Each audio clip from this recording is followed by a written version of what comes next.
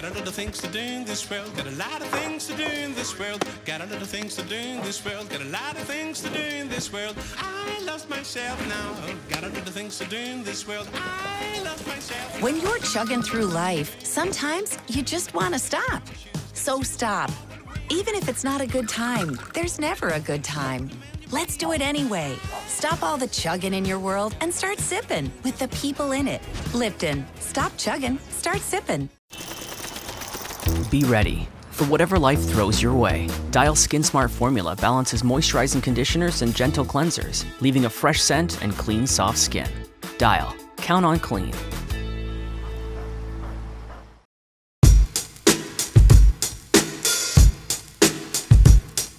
Welcome to Big Questions.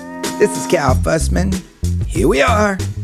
First week of a new year, 2022. First week of the rest of our lives. As those of you who've been listening know, I veered this podcast toward healthcare during the time of COVID. I've seen my father pass away, learned a great deal.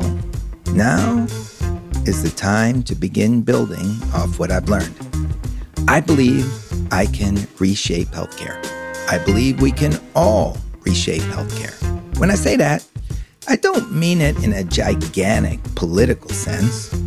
There are 5 lines on page 391 of President Obama's memoir, The Promised Land, that basically show why it's no longer wise to sit around hoping for leaders in charge to make a massive transformation. When addressing the difficulties in making huge changes in healthcare at the beginning of his presidency, he reflected. The bad news was that the more everyone dug into the details of reform, the more differences in substance and strategy emerged, not just between Democrats and Republicans, but between House and Senate Democrats, between us and congressional Democrats, and even between members of my own team. Now back to me. The bottom line is this: there's just not going to be agreement from the people we've elected to massively change healthcare, especially in these divided times.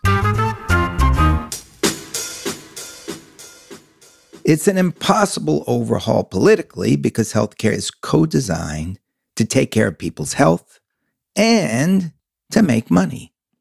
There are a lot of institutions and people who do well by the current system and don't want it to change in ways that diminish their power and influence. So they wield their power by funding politicians who keep the system operating the way it is. Obama did open health care insurance up to those with pre-existing conditions. That was a major achievement that has benefited a lot of people. And we are blessed to have a system that can give full and healthy lives to babies born so early and so small they can fit in the palm of your hand.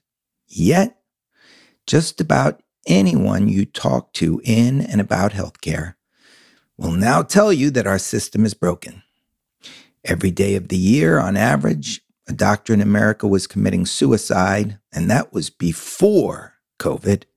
There can be no denying that COVID is pushing the system to its limits. One night, when my father was in a rehab center after breaking his pelvis, his roommate got out of bed, fell, couldn't get up. My father couldn't get out of bed to help him, so the 2 men yelled for help for about an hour and a half. Nobody came. There weren't enough nurses on duty in the facility. Now, I don't blame any nurse who left their jobs to protect their own life or the lives of their children during COVID. I get it. Point is, we got a problem. As you'll hear in detail on Big Questions later this year, America is now operating 1 million nurses short, and if things continue in their current state, projections are that we'll be 1.5 million nurses short by 2030. Anybody who's ever been in a hospital will tell you how valuable a good nurse is. Nurses are the backbone of the entire system. Well, you say, let's fix the problem. Let's incentivize those who want to go into nursing and bulk up the ranks. Well, here's something I bet you didn't know. The people teaching nurses at our nursing schools, for the most part, have silver hair, average age in their 60s, and there are not enough of these teachers. Because of this shortage, tens of thousands, maybe 100,000 young people who want to become nurses couldn't get into nursing schools because there weren't enough teachers to teach them. Can Cal fix this? Well, if I was in charge, I'd couple private donations and government funding to fortify our nursing schools and offer free tuition to qualified students who'd pledge time to put into areas of the country that need it. But I ain't in charge. So all I can do at this point is tell you about the problem. I can tell you about another problem that's going to land just as we get out of COVID. Yep, I can tell you about the silver tsunami, a phrase used to describe the overall aging of America. I can tell you that over the next decade, America will turn into an older country as opposed to a younger one for the first time in its history, and that more than 100,000 silver-haired doctors approaching retirement age will leave the profession over the next few years. I can ask, during a period in which the country is getting elderly and going to need more care than ever, are we prepared to meet the coming demands? Even if I did have the most helpful large-scale fixes, I'm just not in the position to implement them. What I do have is some out-of-the-box ideas that could be implemented on a small scale that might grow over time. Ideas that focus on a basic question. What if we all began to make decisions about our health that could eliminate our own health problems before they happened? What if we all just took responsibility for our own health now instead of depending on health care to fix the problem later on? Got me to thinking, what if I could find just the right street in America? One street. A street that wanted to be healthier. A street that was open to change. What if I brought to the kids on this street experts who showed them how their bodies worked and what they could do to avoid diabetes before it hit them? What if I could have organic farmers send in the healthiest vegetables and bring in great chefs to this street to show these kids the healthiest way to cook them? What if I could bring in fitness gurus to get everyone on this one street exercising to avoid obesity? Mental health? What if I could bring in John McCaskill to show these kids how to use Navy SEAL breathing techniques when they were getting stressed? And if you could use those breathing techniques, check out the podcast I did with John last August on calfussman.com. Think about this.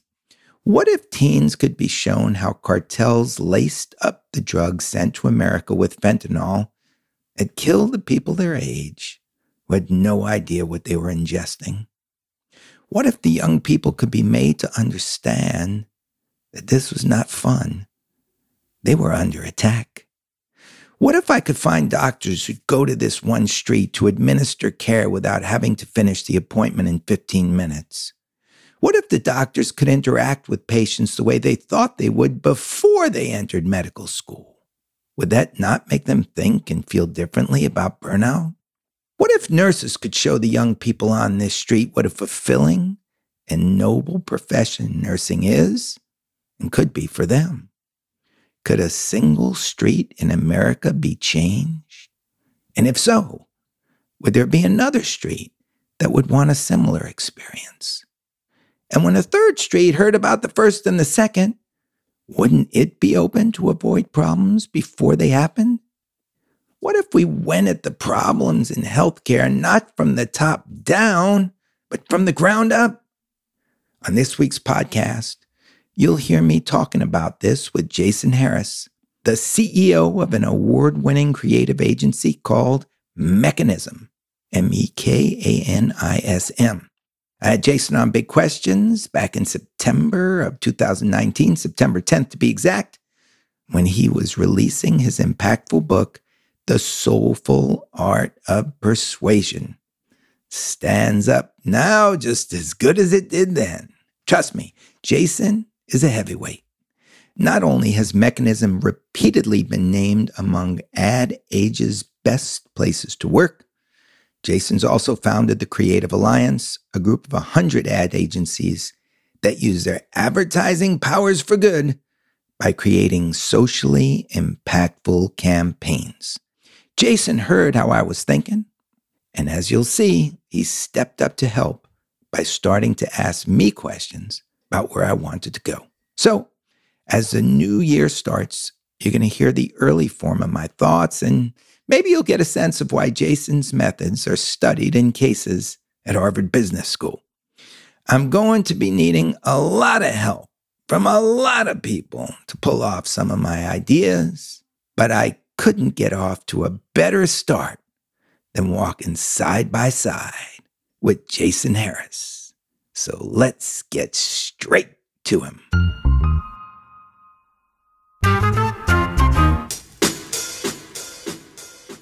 We're starting this podcast after we were talking for a few minutes, and I said, whoa.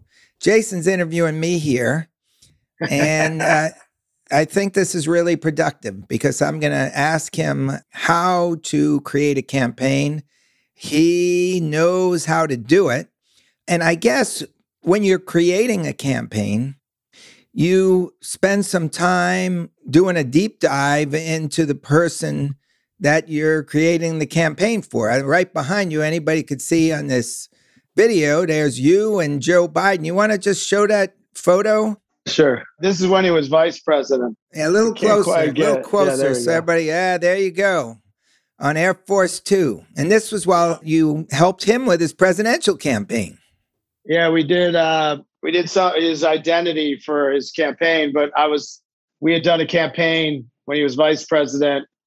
I think we talked about it last time, but it was fighting sexual assault on college campuses. We were going on from college to college where he was sort of launching it. So I got some time with him, and he's just a great person.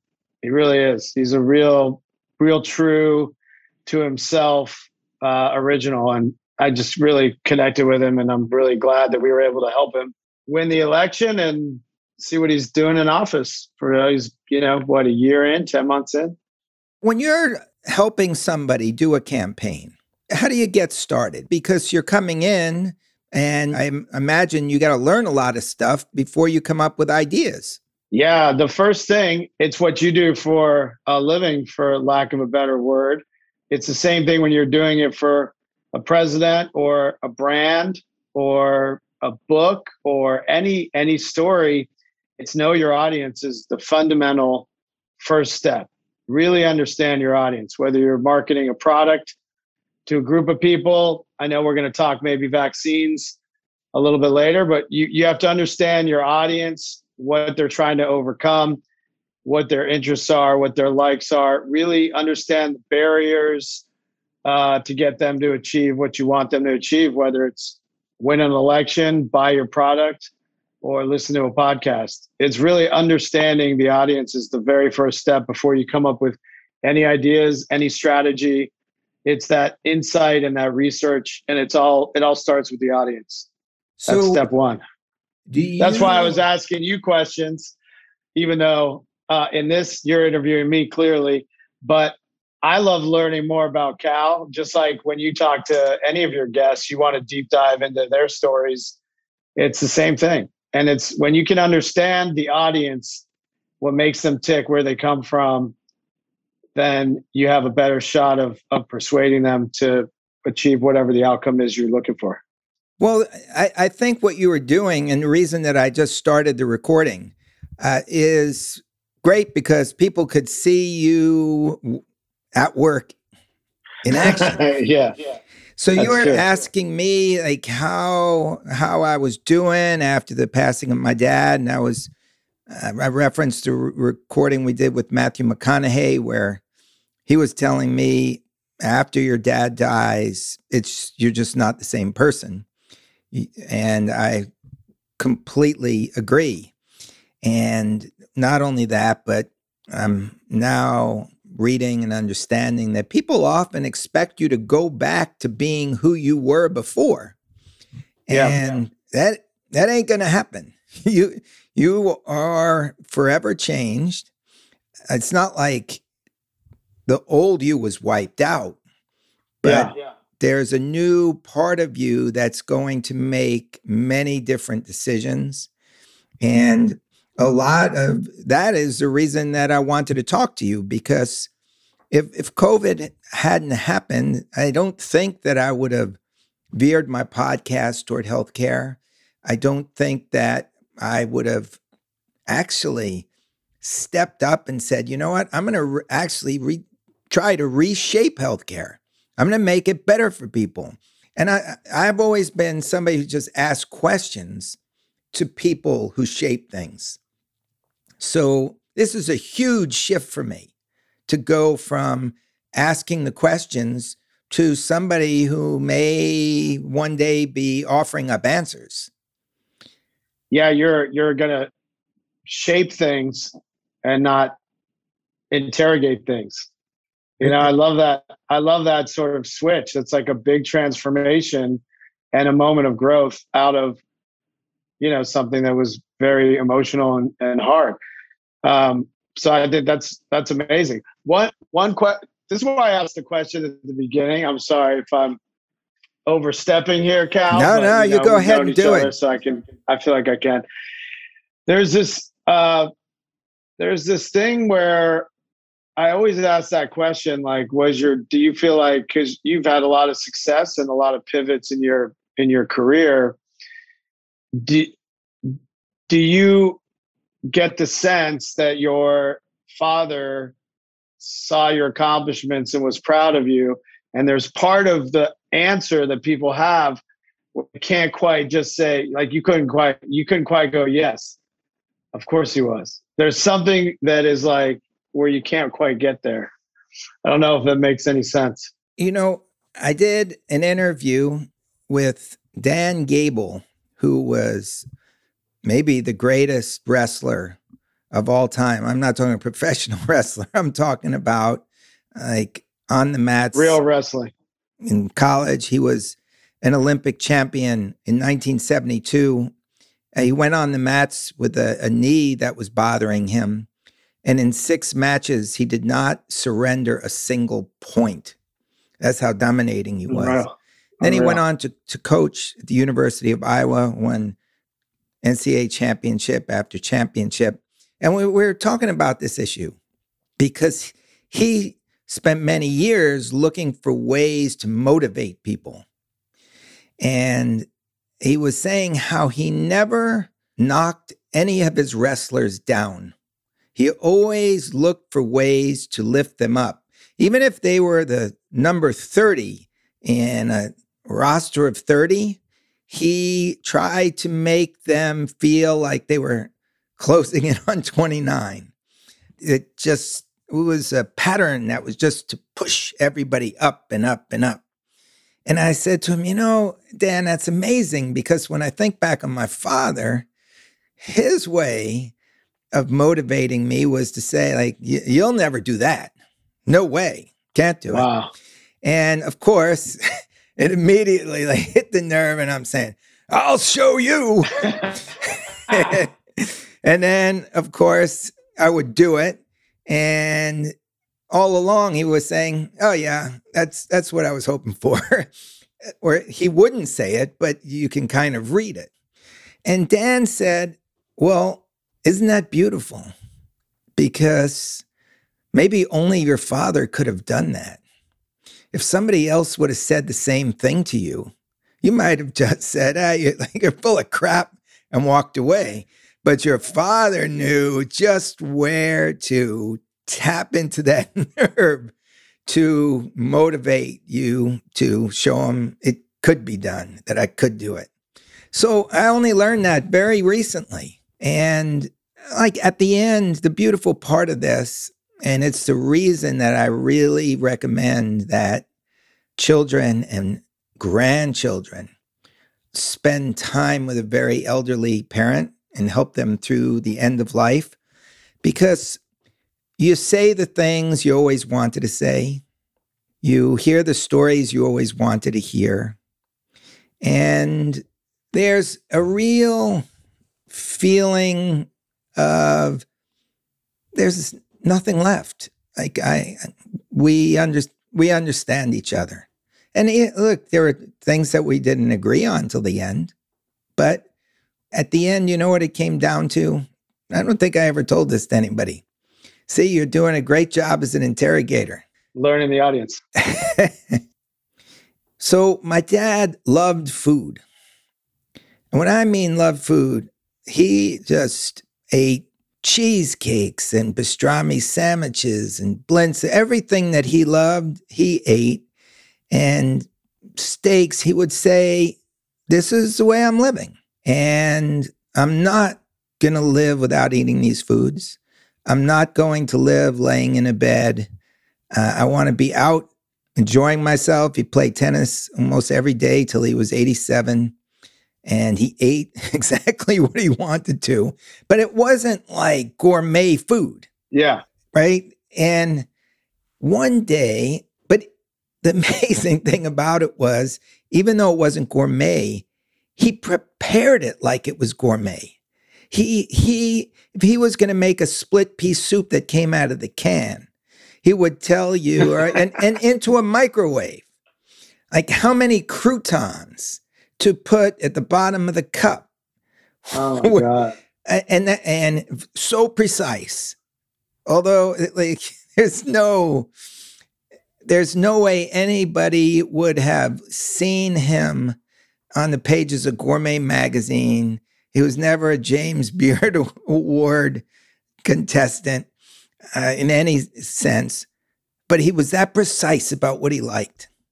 And in one of the last days, he asked me to make him a cup of tea, and he liked it served with a wedge of lemon. And the size of the wedge was important to him. And he showed me this, and it went into the microwave for a certain amount of time. And then the wedge got put in, the tea bag got put in. And so, like, after he showed me this, and after a couple of times where I didn't get the wedge just right, one day I put the cup down in front of him, and he took a sip, and he said, "That's perfect." And I was like, the best compliment I ever got from my father for putting water in a teacup, getting it in the microwave, taking it out, throwing in a wedge of lemon, and tossing it in front of him. It was a perfect lemon wedge. It was a perfect lemon wedge. He was particular. But really, I think underneath it, what he was saying was, this moment is perfect. It was just the taste that I wanted. You were here to do it. We're together. And what could be better than that? God damn it, man. You got me emotional in like the first 7 minutes. Well, that's what a great interviewer does. I mean, Jesus, I am like misting up. All right. Well, anyway, I think I'm going to let you take over, of course, but I just love that what you said, I'm going to hold that forever, which is going through that end of life period. Even if you don't say it, the exact words you wanted to say your entire life, you say it with a cup of tea. You say it with the time spent together and shutting off other needs and interests, but really focusing on that time that you'll never get back, that is spent pent up for decades and decades. And I want that with my father when I think, my dad's turning 80 something, but that's what I want, because I've always had a similar relationship with my father of, I'm going to prove it. So I really resonate with that. I'll show you. Yeah, we're not holding hands through the lilies, emotional, but we show it in other ways, and there's still a lot left unsaid between us. Wow. And I want that moment to say those things at some point, whether it's with, split pea soup or a steak or whatever however we're going to say it, I need that. And I'm glad you Thank you so much for that. And what did your dad do for a living? My dad was a professor of sociology, his career. My mom was a English as a second language teacher. So they were both academics. I wasn't. And they're retired now. They live in Arlington, Virginia, and they're, reading and walking. My dad's does some writing. He wrote a couple books, and yeah, they're living their best life right now. Was it difficult for them to see you go off on a non-academic path into a very real world of campaigns and influencing people? I still don't think they have any idea what I do for a living. Really? I mean, they know because I tell them and I show them stuff, but they don't really know what a CEO really does. They're happy for me, but I majored in economics and really to kind of check that off for my parents, that I went to college, did something that seemed smart in a business sense, even though I hated economics and stats and finance. But I really did it for them. They were helping me pay for it, so that's the least I could do, I thought. But then I knew I would go into a career in advertising the day I drove away from college, and they would not have recommended that career path. Advertising is not always looked at as the most moral of careers. Did you, at an early stage, understanding that it's not looked upon as the most moral of careers, just think, I'm going to bring dignity to this. I'm going to do this in a way that not many people do? I did. Later on, I didn't set out with that charter, but when I started an agency with some friends, I had worked at many other places, and it was less like advertising, more about culture we're going to create in the company that's going to be, collaborative and optimistic, and done a little bit differently, more empathetic than the sort of what you think of maybe if you think of shows like Mad Men or things that maybe glorify the industry. It's less of a make it less of a knife fight and ego driven, and make it more collaborative was sort of our attempt. And we're still here 16 years later doing it. So I think it's done pretty well. What's the difference between manipulation and persuasion? Well, I think persuasion, that's a great question. I think persuasion is helping people get to a place that is positive for them, or is something that's good for them.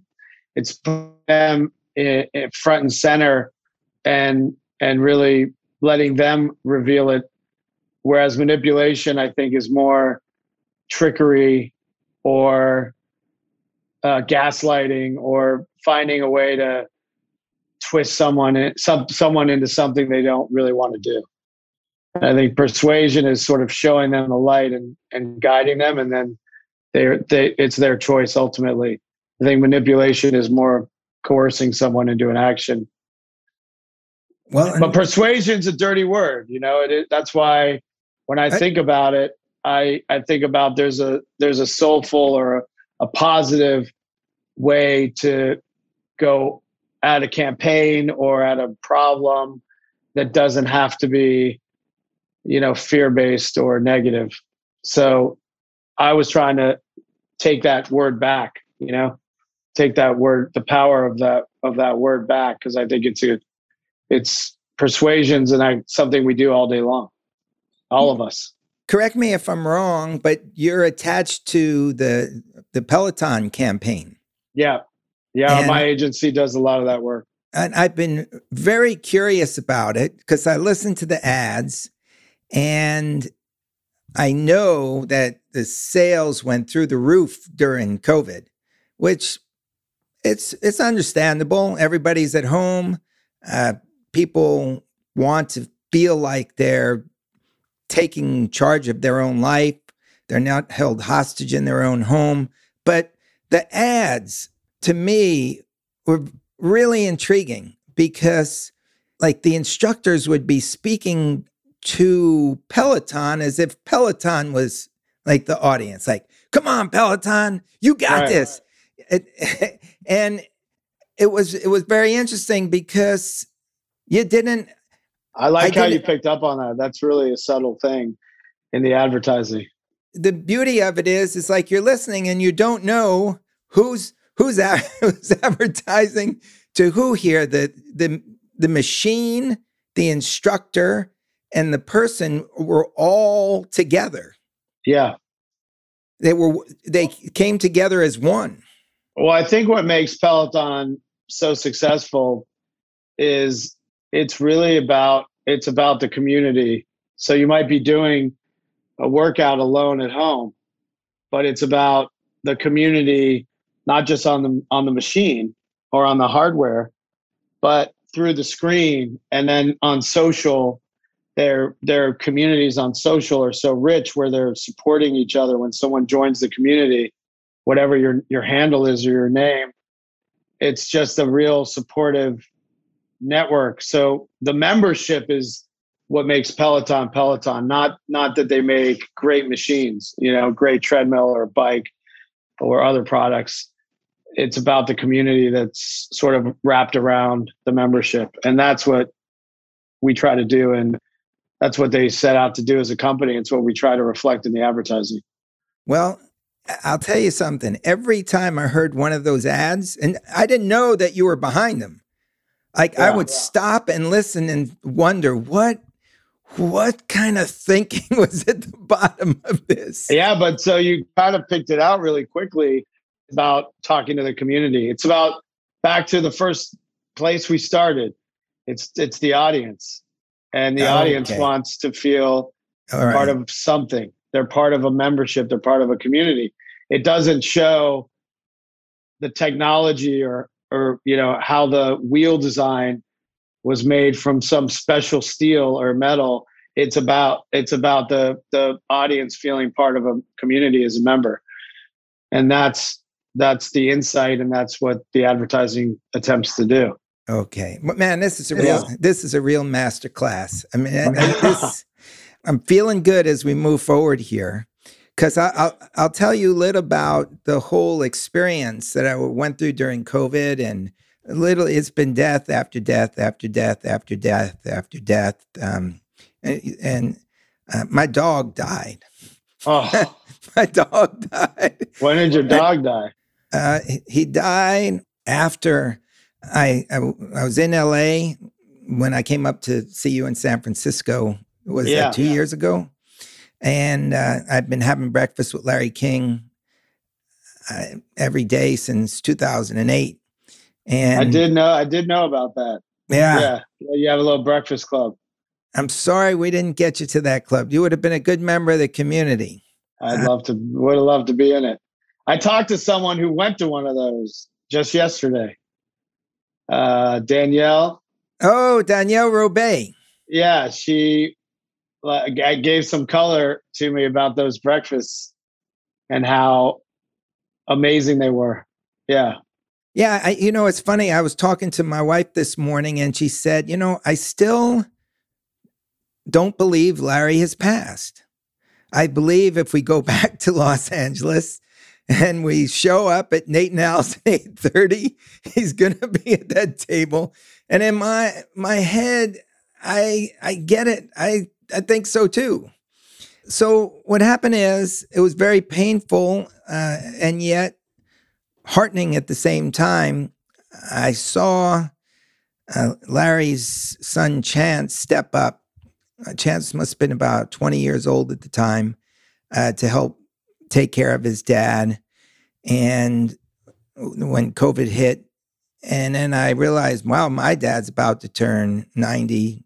He's alone in North Carolina. And I realized I had to get back and be there for him. Are you in Chapel Hill now? I am. And so the family moved from Los Angeles to North Carolina. We couldn't get my dog on a flight with the rest of the family. And so I took a road trip with my schnoodle, Apollo. He was about 17 years old, and he loved road trips. Loved him. He would get up on the passenger seat, riding shotgun, and just like look out the window as the terrain passed. And it's a long story because he was highly abused when he was younger. And maybe if we hadn't adopted him, if my son hadn't picked him out, he might not have lived a long life. But because he did, and he overcame the trauma, and just a great family member for 17 years. In fact, downstairs we have like a music room. I'll get you the photo. In the music room is a piano, and you see Apollo sitting on the piano stool, like playing the keys as he's reading Chopin.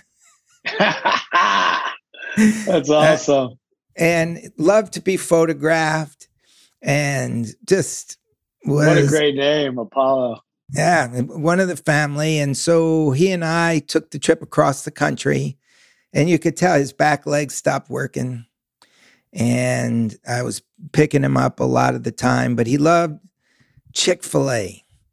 And we stopped at Chick-fil-A every day. Not on Sundays. Not on Sundays, you're right. Not on Sundays. But he was so happy getting across the country. And then when he got to North Carolina, where he was born, and we got to my dad's house, you could just tell that he's not going to last much longer. But he made that road trip, which is what he loved to do. It's like a check off on his bucket list. And he passed away a few days later. Amazing. And so right from the get-go, it was hard. And anyone who has a dog they really love, they'll know what I'm talking about. If you don't, then maybe you should go out and get a dog. I had a black lab that passed away when he was 13. His name was Jazz. And when he passed away, I couldn't get a dog for at least, I think it was probably 2 decades. Oh, something like that. Yeah, I'm it was sorry. that. Wow.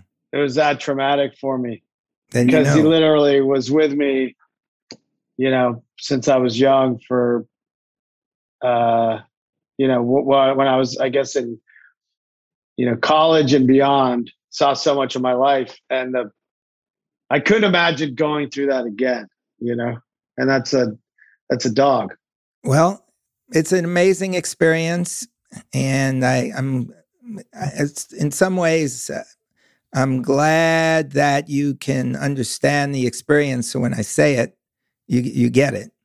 Although I'm sorry for the pain that you went through. Do you have another dog? My wife, same way. She can't.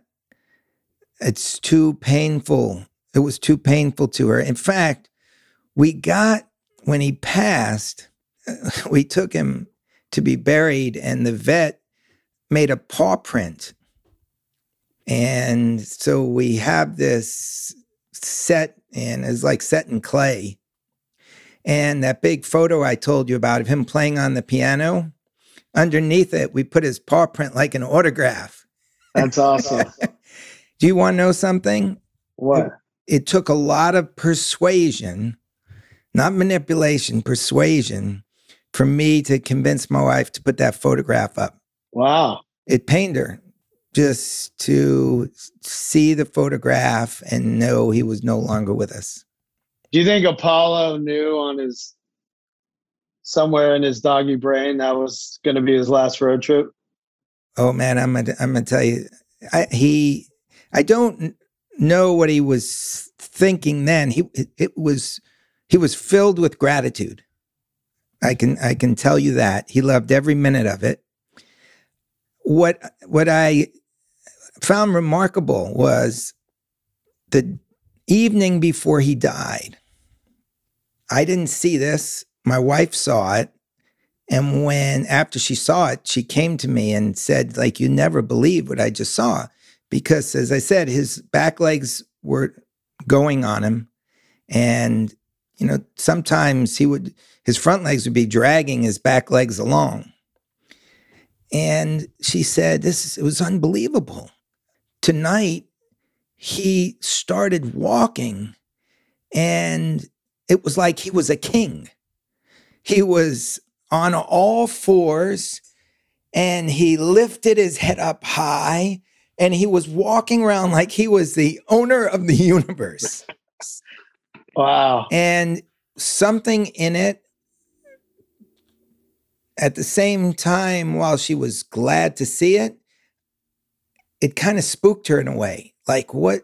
And she saw this like under the moonlight. And the next morning, there was no sounds coming from where he slept. And she intuited, like something's wrong. And she said, could you please go down and look? And that's when I found that he'd passed. And he had what's called the rally. And the crazy thing is about this, Jason, my dad had the same thing. No way. I don't know about the rally. I've never experienced the rally. I didn't know it was a rally until we saw it with my dad. So I'd go back and look in my diary to get the exact timing, but I think it was, say, 2 days before he passed. He was sleeping on a recliner. And he didn't want me to help him get to bed. He just said, I'm too tired to get to the bed. Just leave me here. And he went down to sleep. He must have slept for like 14 hours. I started to get really nervous that he wasn't going to wake up. But he did. And this is a very good thing for you to know, because I know you got Cole at home and I know you got Jet. Do you have other kids or those two? This story is very important for them because my daughter, Bridget, was home.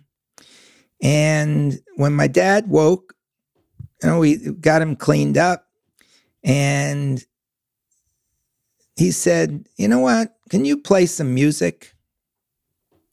And my daughter's, she's at NYU and she sang in choirs. She's very musical. And she went and pulled out Pavarotti singing Nessun Dorma. Pavarotti singing at his finest. And the opera is just, and the music is just so overwhelming. And my dad starts conducting. He's conducting Pavarotti and conducting this just incredibly beautiful music.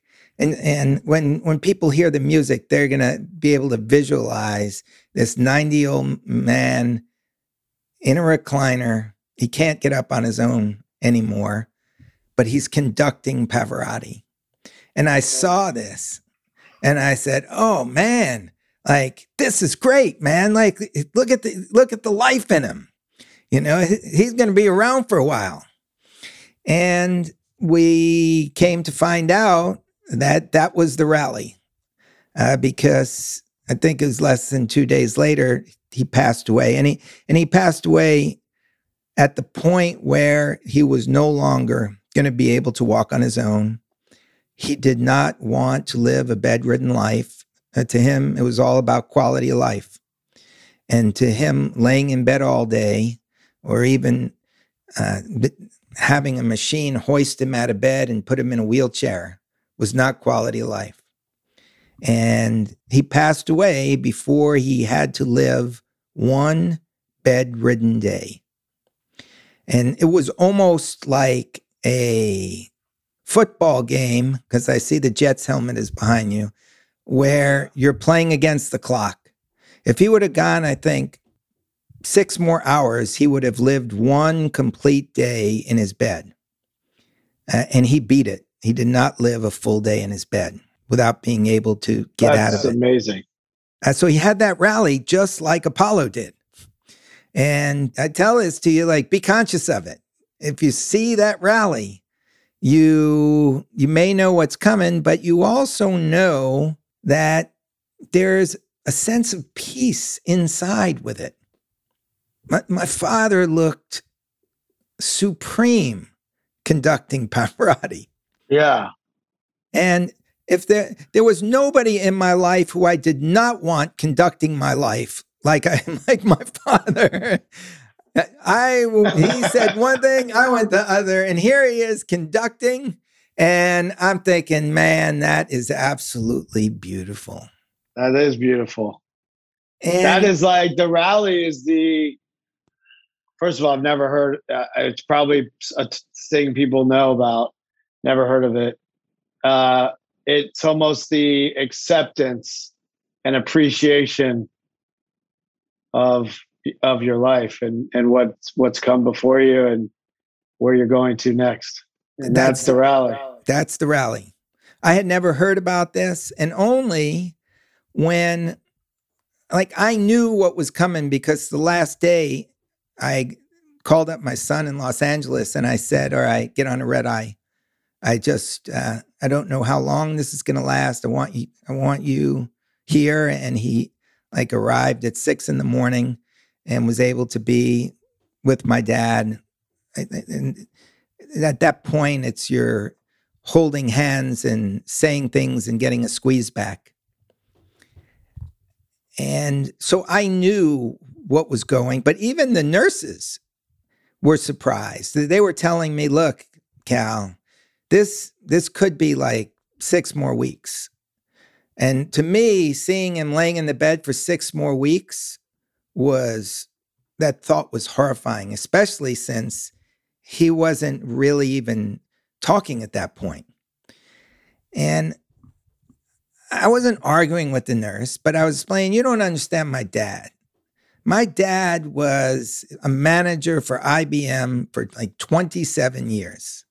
His job was to get things from point A to point B to point C as quickly as possible. If you were in a car with him and you were driving and you went 2 blocks off course, even if it was your own route and you thought it was the best, you were going to hear about it, because he knew where he was going and he knew the quickest way to get there. And I'm saying in there, it's like, you got to understand my dad. When he sets off to get there, he gets there as quickly as possible. And the nurse is saying to me, Cal, look, I'm telling you, look at his legs.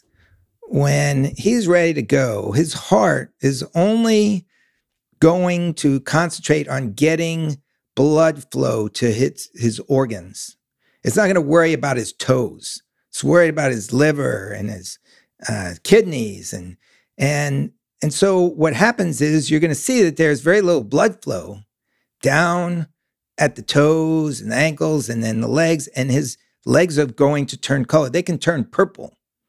Look at his legs now. They're perfectly fine.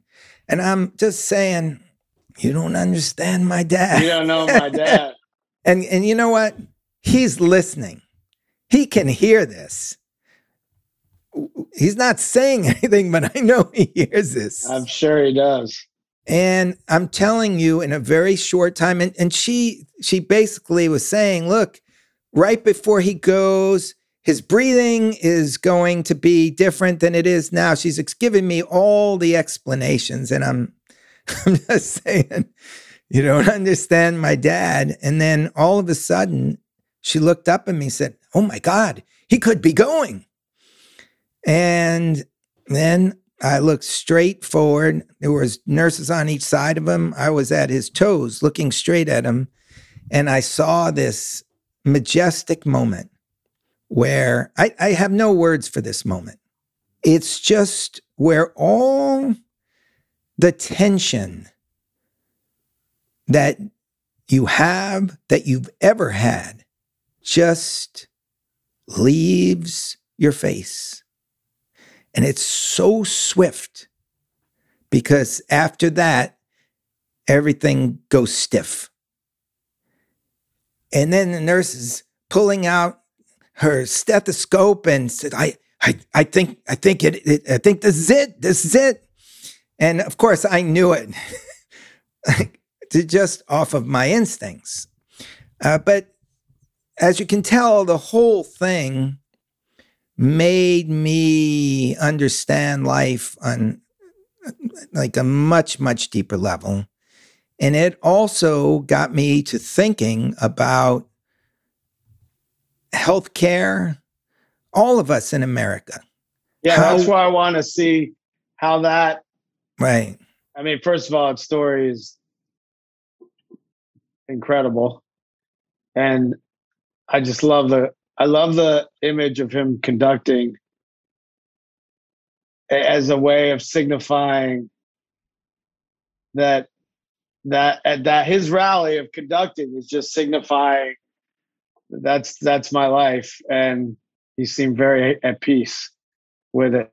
I mean, it's just that the metaphor of the conducting at the end of one's life is just so rich. But yes, moving on, I wanted to see how that pushed you into going from a interrogator into a doer in this space and a change agent, because you're very motivated by this. And then, I can tell you from my standpoint, what I do for a living, how you can tell stories about healthcare and, kind of, it's an area that we've impossibly ignored for so long in this country. Oh my goodness. And we cannot, it's almost like when we think about healthcare, we think about gun control.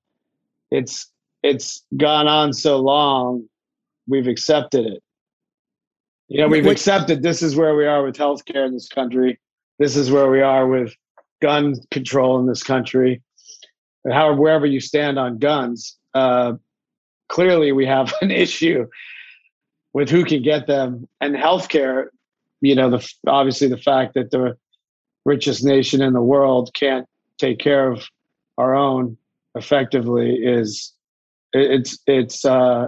incongruous. It doesn't make any sense. You can't make heads or tails of it. Well, I love what you just said about healthcare being impossibly ignored. To me, that is like the centerpiece of everything that I am doing, because what I'm saying is I'm not going to ignore this. I'm stepping up.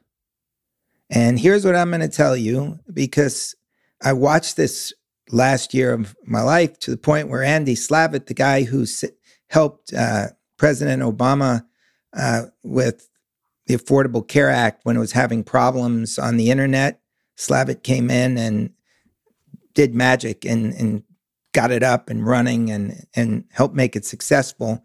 He was saying to me, Cal, you don't understand, but you are like an expert in elderly care right now. What you know about elderly care is more than like 98% of the country. And I realize that when I talk to people. I'm just going to push this out a few levels so you understand where my mind is as I kept digging deeper and deeper and deeper and deeper.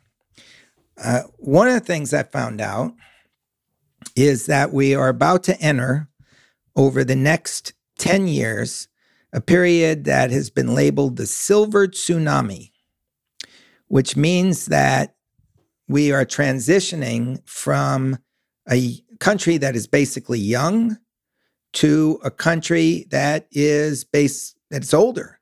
Every 7 seconds, somebody in America now turns 50. So we are going to need, because everybody's living older, that's not in dispute, we are going to need a great deal more of healthcare to support the elderly during this time. Yeah. All right. So I don't see how anyone can possibly argue that. Now, at the same time, many of the people who are getting older are doctors.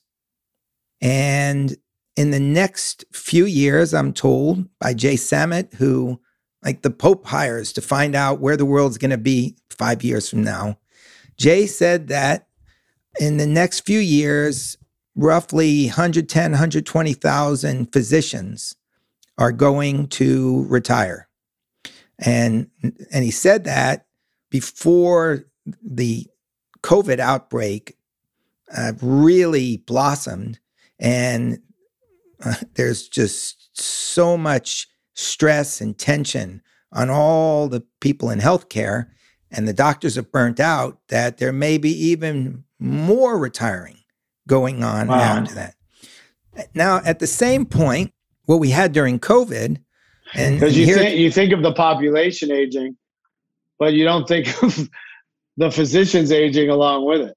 That's right. You know, that's something you think of physicians as just, they're always going to be there. And again, your words, impossibly ignored. Yeah. Because there's no way to just start up like new medical schools and just make doctors overnight. This is not like, there's no microwave doctors.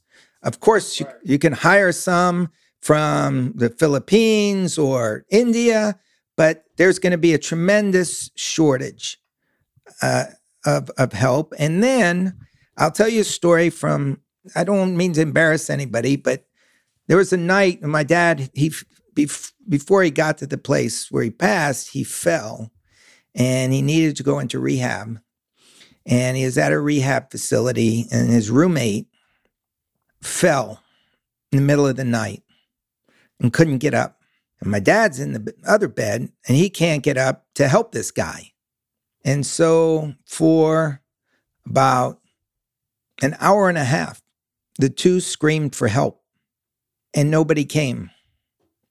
And nobody came because there were no nurses there to help. Was there to come? So many nurses have left. We may be up.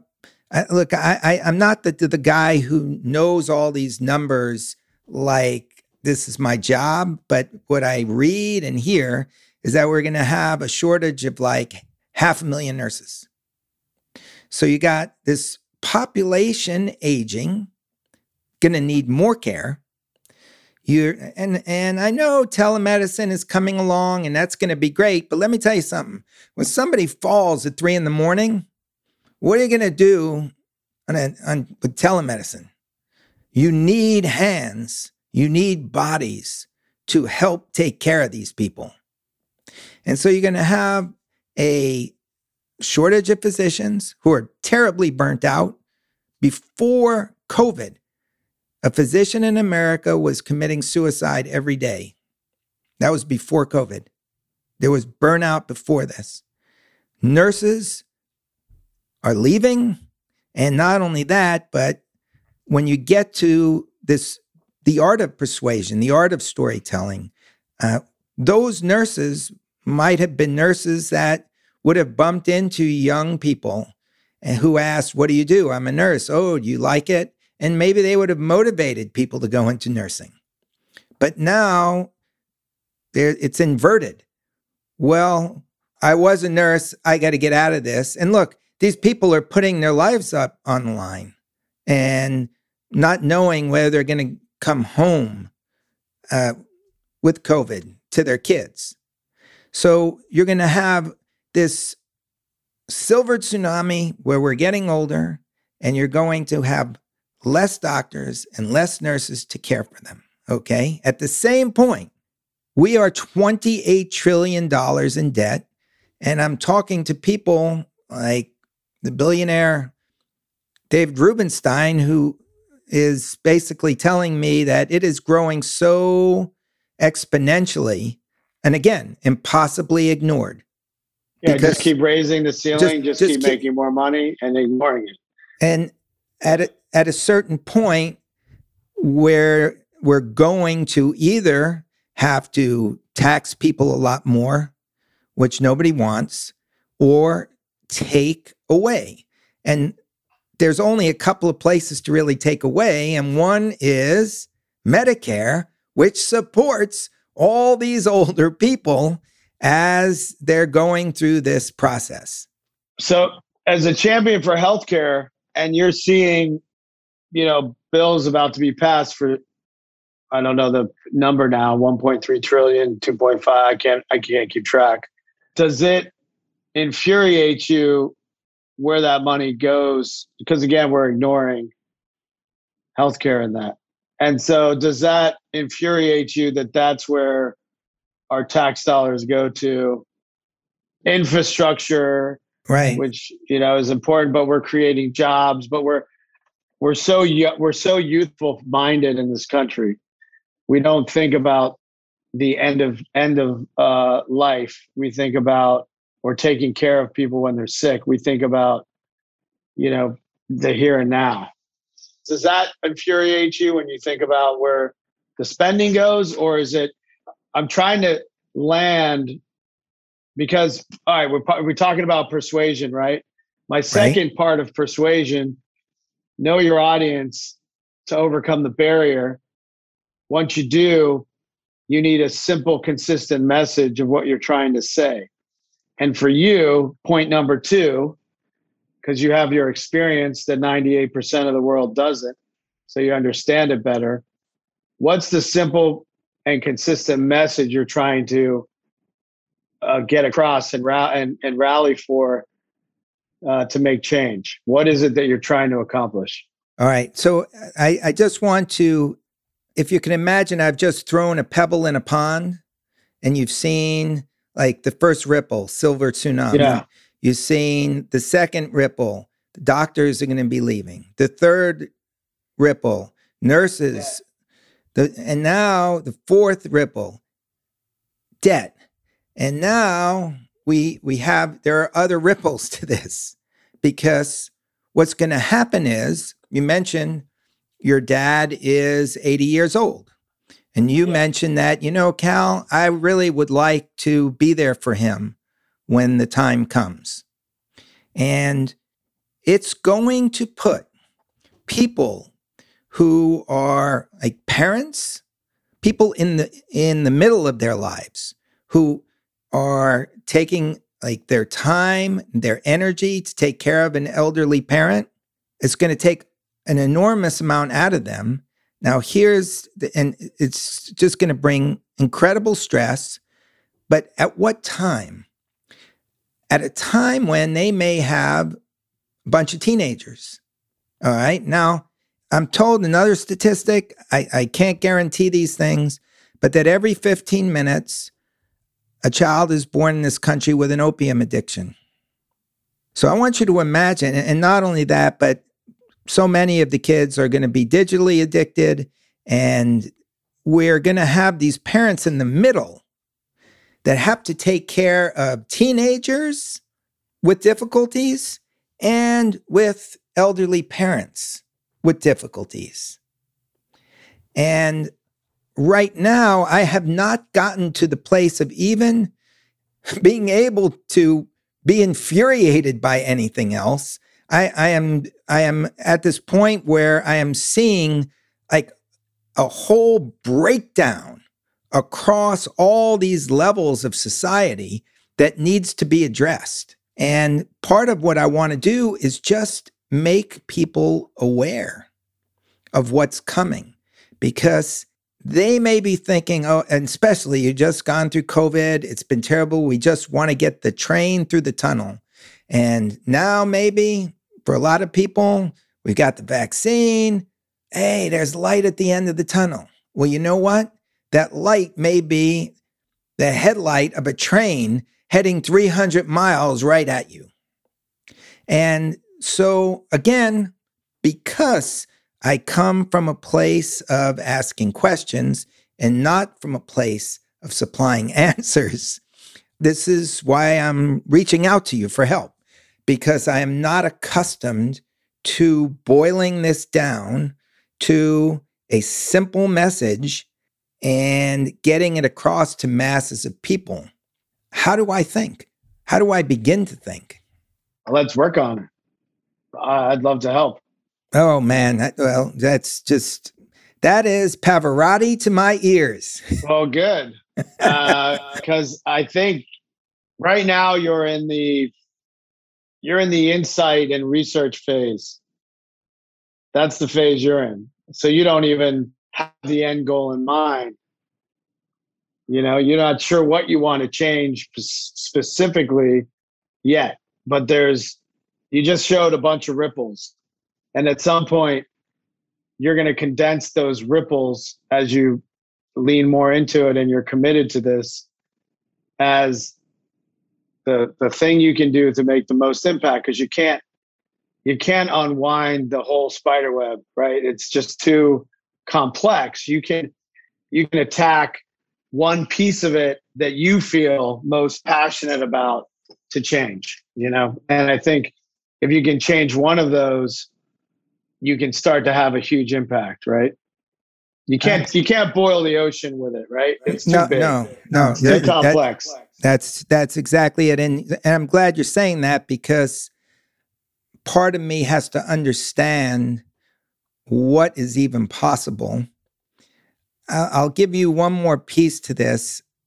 And when I look at the healthcare system, if you looked at it as a football team, it basically only plays one way. It's designed to, when you're in trouble, you go to the doctor. And the idea of the doctor is, we're not going to let the disease get into the end zone. We're going to stop that disease, whether it's early on or whether they have to do a goal line stand or big surgery. Stop it at 4th and 1. That's right. Nobody's getting into the end zone, because the end zone is death, and we're going to stop it. But here's the thing. There's no real organized offense that's pushing the ball down the field, that's controlling the ball and basically stopping disease from getting on the field. And I think ultimately that may be what I want to get behind, because it's almost like creating a new team that isn't there. And it's not going to mess with the physicians. It's not going to mess with nurses. It's not going to mess even with insurance.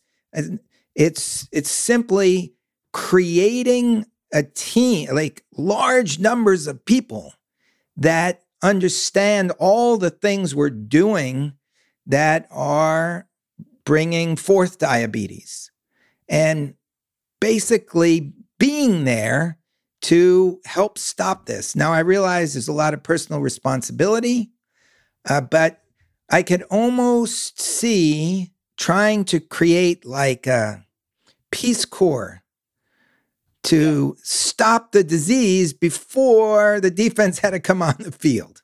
I got you. Yeah. And look, I am speaking so far over my head. These are just ideas. I'm just a guy who asks questions. And now I'm turning into somebody who has to be like a visionary. And then, like my dad, the guy somebody who executes, which I got no experience in execution. Yeah, but it's a team. You have skills. You put a team together with different skills. It's like anything, running a company, doing a business, whatever. That's what you have to do.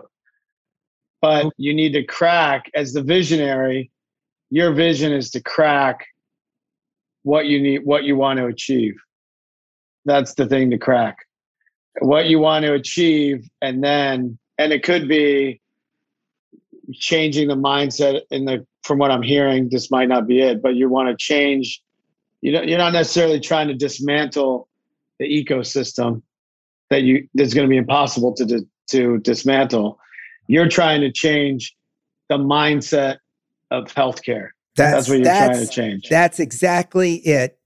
Because look, and maybe this is what you would call persuasion, what I would call storytelling.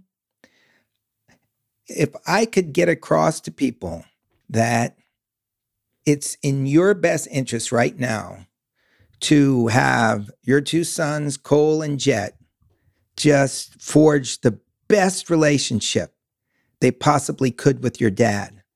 Because I know that down the road, when you're stepping up to take care of your dad, it's going to be a lot easier for you if they're there behind you. If one of them, if my dad asked me to play some music, I might have played Billy Joel. I wouldn't have played Nez and Norma by Pavarotti. And the grandchildren, they bring something to this that you as a parent and the child, you just can't. In fact, there's an old saying, why do grandchildren and grandparents get along so well? They have a common enemy. That's horrible. It's horrible and it's beautiful. But the point is, it will be helpful when you're at the end of that line, and it will bring everybody together. And not only that, but I'm sure having kids who would normally really just gone off to play video games, be spending that time with your dad is going to make them see the world differently. And I'm not saying video games are bad. It might be cool for your dad to play video games with him. All I'm saying is that we need to be thinking in a way to prepare us for what is coming. And maybe it's not enough. Maybe I need you to say, Cal, drill deeper. What is, when you put out that Peloton ad, how are you going to get people to see themselves, their community, and that product in one voice, in one inspiring voice? Come on, don't give up on me. I know those ads work for a reason, and I got to learn to think that way. Are you going to come out with The Big Answer by Cal Fussman? You know what? It's funny. It's a funny thing you say that, because I wanted to do, starting next year, Big Answers for Healthcare. That's awesome. I love that. When we talked way back when, the first time we did this, you were thinking about changing the name. And as an ad guy, your thing is so clear in a sea of a million podcasts that aren't clear or consistent, that don't have something you can hold on to. I was like, don't do that. Everyone knows you for this, and it's clear to catch on to. And so as we think about persuasion, I have 3 beats for persuasion, right? I can sum this up really quickly. Is know your audience. What are the insights? What makes them tick? How are you going to crack it? What are the barriers to healthcare? If we're talking about healthcare, what are the issues we can solve for, not solve for? What's the audience's mindset? That will lead you to a strategy. That strategy will lead you to your vision. Once you have that, you need to package your vision up in a simple, consistent way. Say it over and over and attack it with different people, different ways, in different places. And then the third is involving the audience you're trying to talk to. It's going where people are, and it's having them participate with you on your vision, completing your vision. That's the members spreading the story for Peloton. That's nurses, if they were paid well and there was a surplus, passing on what a great job it is so there's more nurses. They're doing the opposite now. And so that is simple when you think about electing a president or selling a piece of hardware or technology or trying to change healthcare. It's those 3 things that you have to get straight. And once you do that, you could create an army and voices that are creating a wave of change. You're not going to do it on yourself, but you can be the rock that throws that into the pond that starts it. You know, it's an interesting thing. I'm just going to throw this idea out. As you can see, I'm in I don't know how visionaries work. I never had to be one before. If you just throw ideas up in the air and like look into the eyes of people who are listening and gauge whether the eyebrows I think when you know, you're a gut, you know how it works. You're a gut instinct guy. Right. And when you know, and right now you're formulating. Okay, so let's think of this. We know there's a $28 trillion deficit. And I started to think about this. What if we had a $28 trillion budget surplus? And I know you probably remember when Bill Clinton was president, he started paying off the debt really quickly. And it almost got to a point where people say, whoa, we don't know how to make things work if we don't have debt. But what if there was a way to, not so much through the government, but through outside sources, to raise the money to help people get the most out of their health, to create this offense?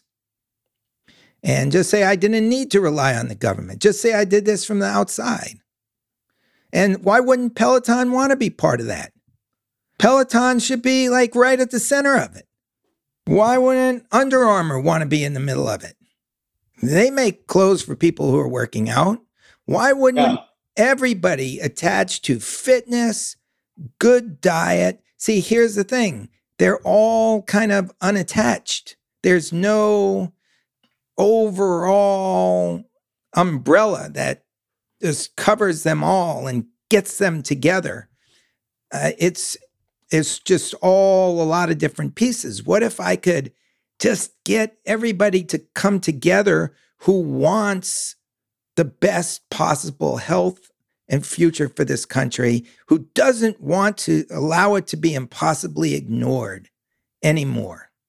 There's an offensive healthcare that exists, and it's for the privileged. Well, they're paying for it. And so they're paying for it because it's above and beyond any type of coverage. It's memberships into, specialists and preventative and doctors and doing executive, I think they call it what do they call it? Executive exams, where they look at your history and your whole body and they examine everything and tell you what what might happen down the road. And it's a 1% additional preventative healthcare system. And so this idea, it starts with a shift in complete mindset of how you think about healthcare, as not as fourth and one, but as starting from the 20-yard line, right? That's right. And I think that's what, if I could do anything, I am not the guy who, as you pointed out, who's going to be in charge of execution. Hopefully this can inspire somebody who loves to execute and says, I want in on this. Other people who are visionaries and saying, I'm seeing exactly what you're seeing, and I didn't even realize there were that many ripples in the pond. But what we need, the defense is fine. If you have a brain tumor in this country, there are many surgeons who can perform what I see as a miracle, what they see as day-to-day work. But we're missing an organized offense starting on the 20 that's going to drive down the field and just push back diabetes, push back cancer. And it's just not here. It is not in the United States of America, in spite of all our money and all of the great things we have. And I just think we'll be a much better country if we had that. Doesn't exist. It does exist for the people that can afford it. Well, and I don't want to take anything away from them. what I'm saying is that, there are kids who go to schools that this is always coming back to money the more I talk about it. And I was told about this by a doctor. They go to schools that had budget shortfalls. And so basically they were able to rent out advertising space and put in machines that dispense soda, in the cafeteria, to get more money. So basically they're bringing in money this way at the same time that they're also basically pushing these kids toward diabetes, obesity, and there's no counter push. I'm just wondering, there's got to be a way to get an offense on the field, like a really well-trained, honed, and for people in college to want to take maybe a year or two out of their lives and be part of this and just be there for people, to go into a program that could teach them things about an offense moving down the field to push back disease and just infuse the country with them. What's interesting is we have what you're talking about in different pockets, completely disconnected, right? So to check this out, we have 23andMe. I didn't even know about 23andMe. Where you take I think that's what it's called, right? You take your DNA sample and they tell you you're predisposed to X, Y, and Z. Oh, okay. All right, got it. I'm glad you're educating me. And there's I think Ancestry.com came out with something similar. It's not connected to your files, your charts. You know what I mean? Right. The connection of the healthcare system also is, kind of appalling. The doctors don't even connect unless you're at Mount Sinai where all your doctors are or something like that. It's all disconnected too. There's no universal connection, but education and then specialization based on the individual. That's part of, back to the football metaphor of what team you're playing. You dissect the team and you figure out how to approach it. And it's not all size fits, one size fits all. And so it's a mindset. It's the way we look at it that has to shift. And I think anyways, I'd love to talk about it offline. Work on it. Thank you so much. You just made me feel, when you said the words impossibly ignored. Yeah. It was, I can't explain what ran through me, but I think everybody who hears that, those two words are going to say, yeah, we have ignored it. We've ignored it in so many ways. And so, yeah, let's just talk and let's see where this goes. I'd love having you by my side. I love you being at the big table with me, even when there's no big table there. Anytime, the virtual table. See, look, the visionary has recruited a disciple. There you go. All right. Well, and I think I asked most of the questions. So, this is a change. Well, thank you so much. Let's stay in touch. Of course, I'm going to point everybody back to your book because you're absolutely brilliant at what you do, which is why I'm so grateful to be able to talk to you. And thank you, sir. When you go home and look at your kids, just put in a good word for Grandpa, and just any extra link up, and Grandma too. But any extra link up, I think it's going to be a big thing that I'm going to try to convey to people between this generation that's being born and the generation that's going to die, to just connect them. It's just going to be so helpful for everybody. I love that. This has been awesome. Thank you so much. It's always great to be with you. Likewise. And we will be in touch shortly. Thank you so much. And say hello to your kids and your parents. Ditto. All right. Cheers. Peace. That about wraps it up. I want to thank Tim Ferriss for nudging me to start this podcast. Every word you hear is because of Tim. Well, you just got into my head as my ideas about healing ourselves and lifting healthcare started to flow during the last year. Now I go forward. I've spent my life talking to people who've built great things, but I've never really built anything myself. And I'm going to have to learn how to build a system. So, goes without saying that I'm going to need a lot of help, especially from people who know how to build. If that means you, please reach out to me directly through email at calfussman.com. I'm inspired by a moment I had in a suburb of Chicago called Naperville just before Christmas. I was in town to speak at an event called Refuel that was hosted by Dealer Inspire and sponsored by Cars.com. All the proceeds of the event went to Loaves and Fishes, a nonprofit in the area that got started in 1984 by feeding 8 families in need. Now, it feeds almost 6,000 families year-round. And if you'd like to make a donation and learn more, go to loaves-fishes.org. Through their work, the people in that nonprofit are changing the health of those 6,000 families. Projects like these have proven to be very doable. I have to learn how to think like this.